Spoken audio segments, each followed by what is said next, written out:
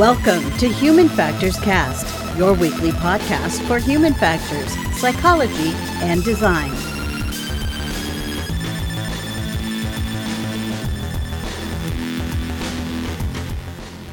Hi, everyone. Welcome to a special bonus conference coverage episode of Human Factors Cast. We're recording this live on September 3rd, 2021. Actually, it's not live, it's pre-recorded. But I'm your host, Nick Rome. I'm joined today by Christy Harper, owner of End-to-End User Research, and we're here to talk about UXPA International. Hi, Christy. Welcome to the show. Oh, hello. Thank you for having me. Great to thank be you here. Thank you for coming on. So we are covering UXPA International today. So I figured we'd just kind of get into what UXPA is. I know a lot of people kind of see that thrown around, but can you tell us a little bit about UXPA and what it is? Sure. So it's User Experience Professionals Association. It's set up similar to HFES, if you're familiar with that, in that it has local chapters and a national presence. And then it has a national conference and also has some smaller local conferences. So this was the national conference. UXPA used to be, at one point in time, Usability Professionals Association, but that's going back quite a ways. So if you've heard of that, that is now UXPA. And last year, of course, they had to cancel their conference. And so this is their first time back in a little while to have something in person. Yeah, we can talk about that in just a minute. But so UXPA, it's a conference that supports research, design, and kind of evaluating that user experience of products and services.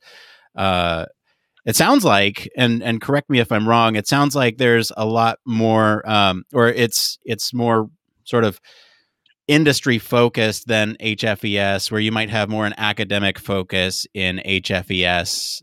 You might have more of an industry focus and sort of best practices, design trends, those types of things at UXPA. Is that right? That's exactly right. So I think HFES does tend more towards the scientific and the academic, where UXPA, there are researchers, there are human factors people there, and there are also designers and people who are very much in industry and doing very applied work. So the talks seem to be more about, how to work in industry as opposed to scientific,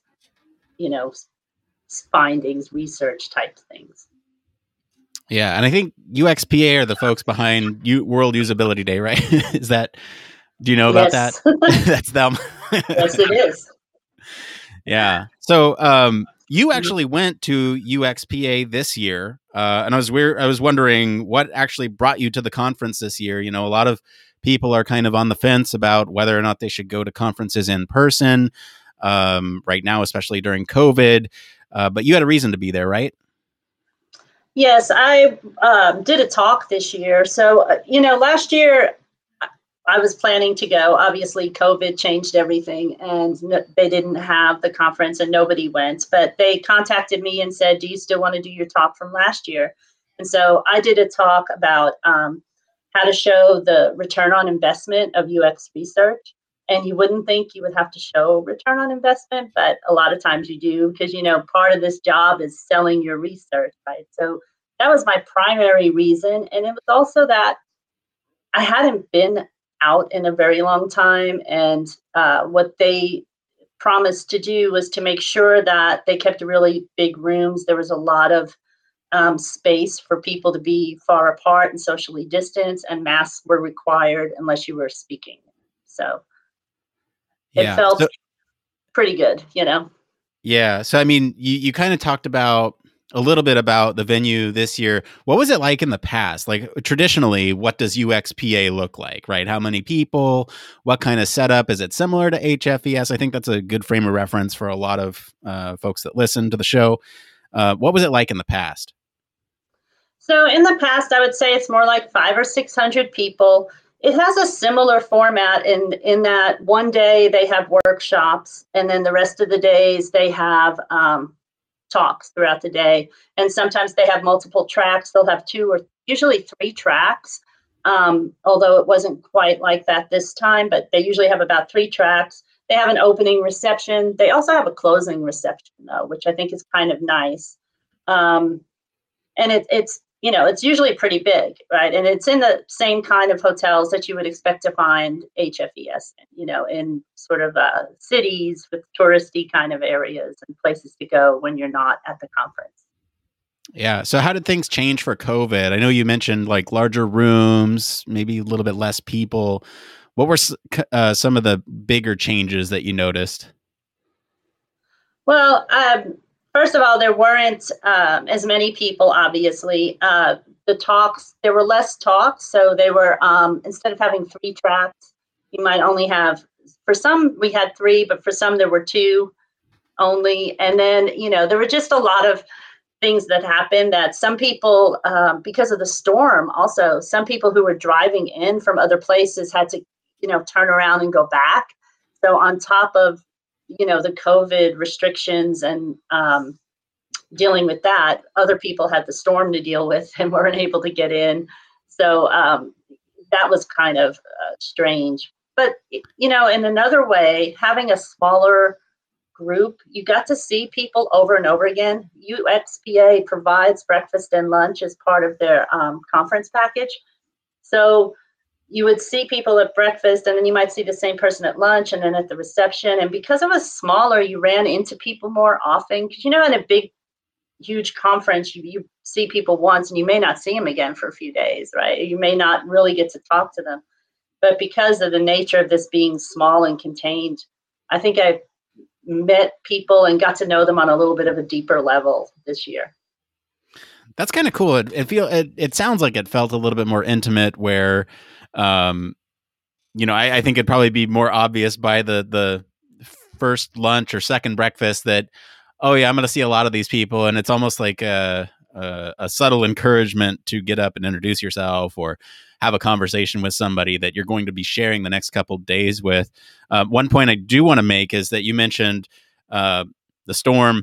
We are recording this on the 3rd, so the conference concluded yesterday, and I guess the aftermath of Ida coming through is kind of what you were mentioning there, just for anyone who's listening later in the future or wondering what we're talking about. So that's interesting. I actually kind of like that intimate approach and wonder how maybe conferences, this is just me speculating, how conferences can maybe harness that in the future of, even with conferences with larger attendance, perhaps bringing in some of that intimacy and encouraging, that networking aspect. I do want to get into the conference itself. It sounds like, there's a couple different tracks. There was talks, there were posters. I want to get into kind of what some of your favorite talks, moments, and posters were. So we can start with talks. Did you have any favorite talks from the event? Well, I really did enjoy the keynote. The keynote was Justin Dower, and he was talking about working towards having connection and fulfillment in your career. And he talked about being in a company where he was just doing research and testing, and he didn't really care about the product. He wasn't motivated to go to work, and thinking about, do you want to do that for 20 years, or do you want to find a place where you feel more fulfilled in the work that you're doing, which I think is always something to think about, right? Nobody wants to spend their entire career just sort of going through the motions. So I kind of appreciated that. I felt like it was a good start to the conference. Kind of an uplifting, what are you doing with your life? Get out there, find the thing you're passionate about. I like that message too. And I think, we try to echo that on the show. It's like, find something that you're passionate about, or, find your niche. And so what about posters? There's a poster session. Was there one poster session, multiple poster sessions? There was one poster session, but it was really small. I want to say 6 or 7 posters. And so the way they did it, they would have coffee breaks. And so they extended one coffee break to be longer. And that's when the poster presenters were there. but the posters were up through the entire conference. So whenever you had a break, you were able to go over and look at them. Most of them had QR codes that led to further information about the poster if you wanted to read about it. So I thought that was really helpful in case you didn't get a chance to actually speak to the author of the poster. But they had a lot of other interesting talks too. Oh, you want to talk more about talks? Or are you talking about like with the I posters? thought it was interesting.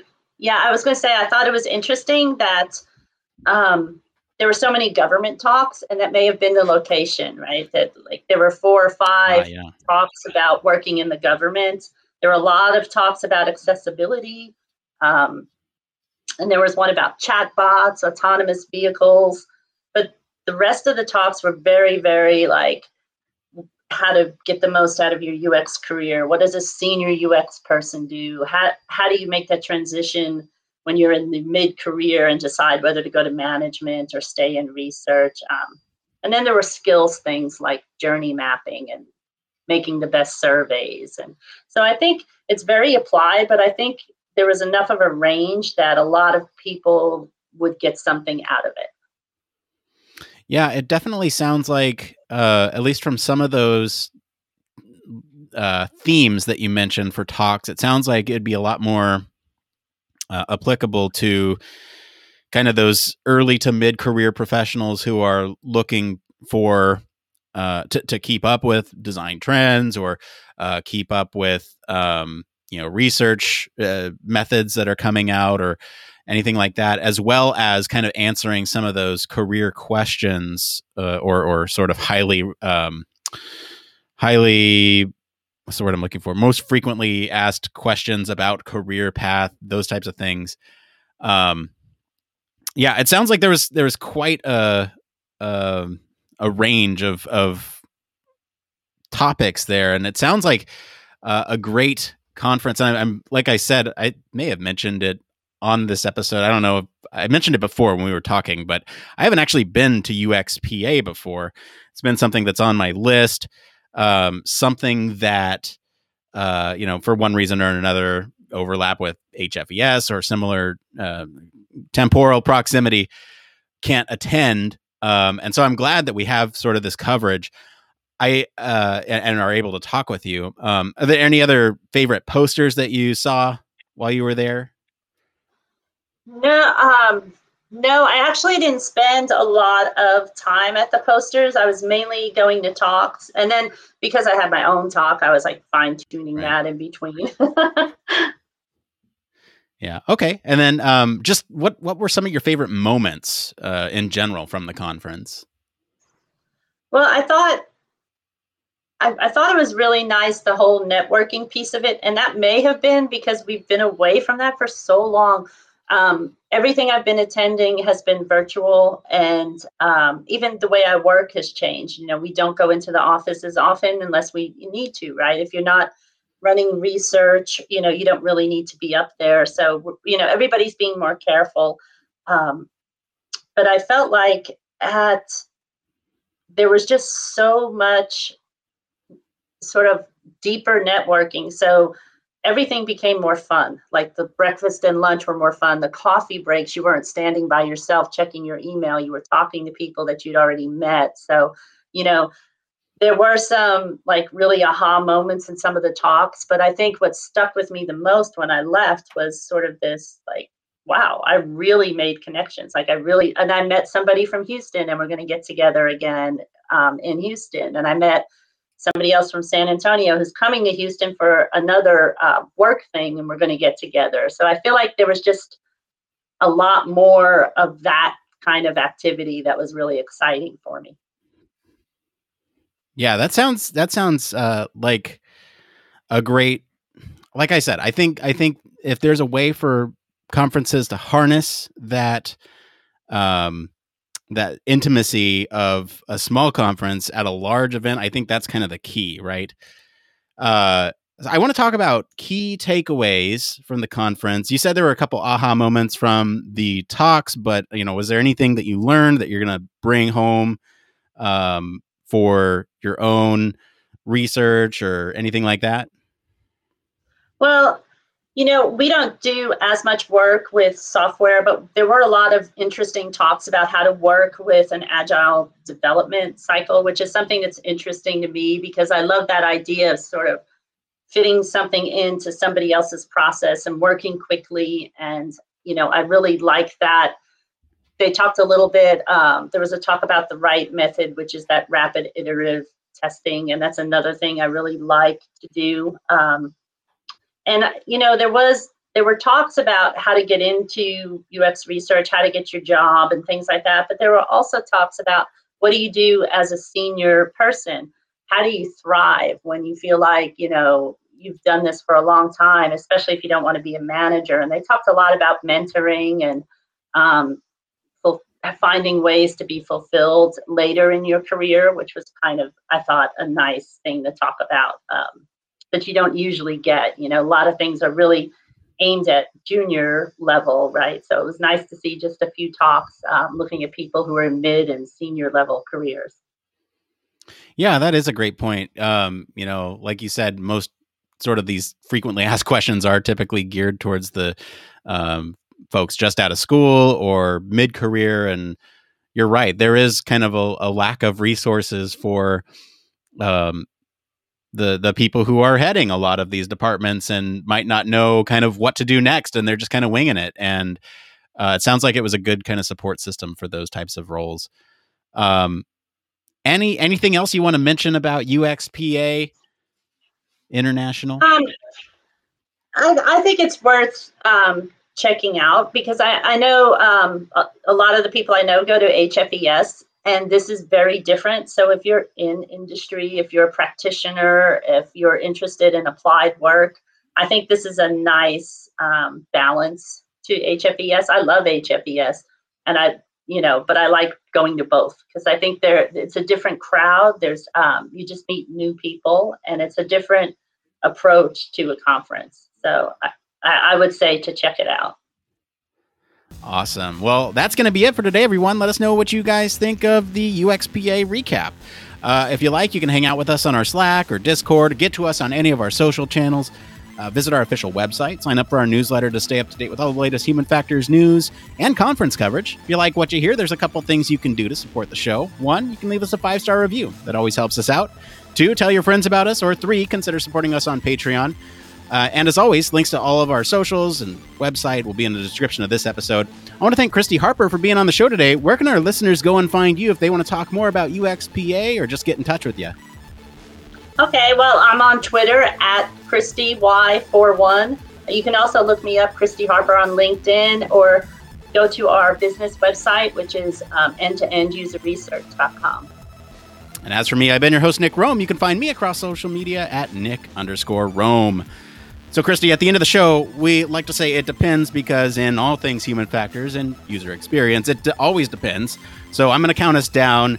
Thanks again, everyone, for tuning into Human Factors Cast. Until next time, 3, 2, 1. It depends.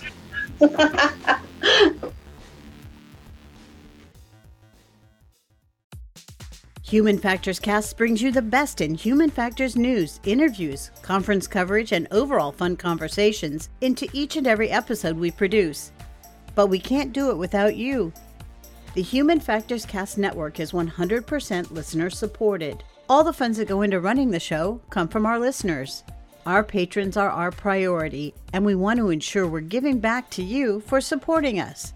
Pledges start at just $1 per month and include rewards like access to our weekly Q&As with the hosts, personalized professional reviews, and Human Factors Minute, a Patreon-only weekly podcast where the hosts break down unique, obscure, and interesting human factors topics in just 1 minute. Patreon rewards are always evolving, so stop by patreon.com/humanfactorscast to see what support level may be right for you. Thank you, and remember, it depends.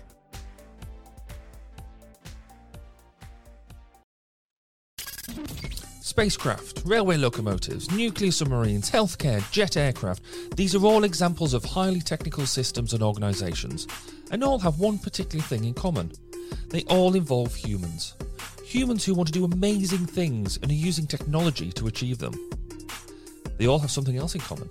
They have amazing people ensuring that the users who are involved can do what they need to do, are safe when they do so, and have the optimum user experience. These people are human factors practitioners, and on 1202, the Human Factors podcast, they talk to me, Barry Kirby, about what they do, sharing their career paths, highlighting their ideas and best practices, and fundamentally raising awareness of our discipline.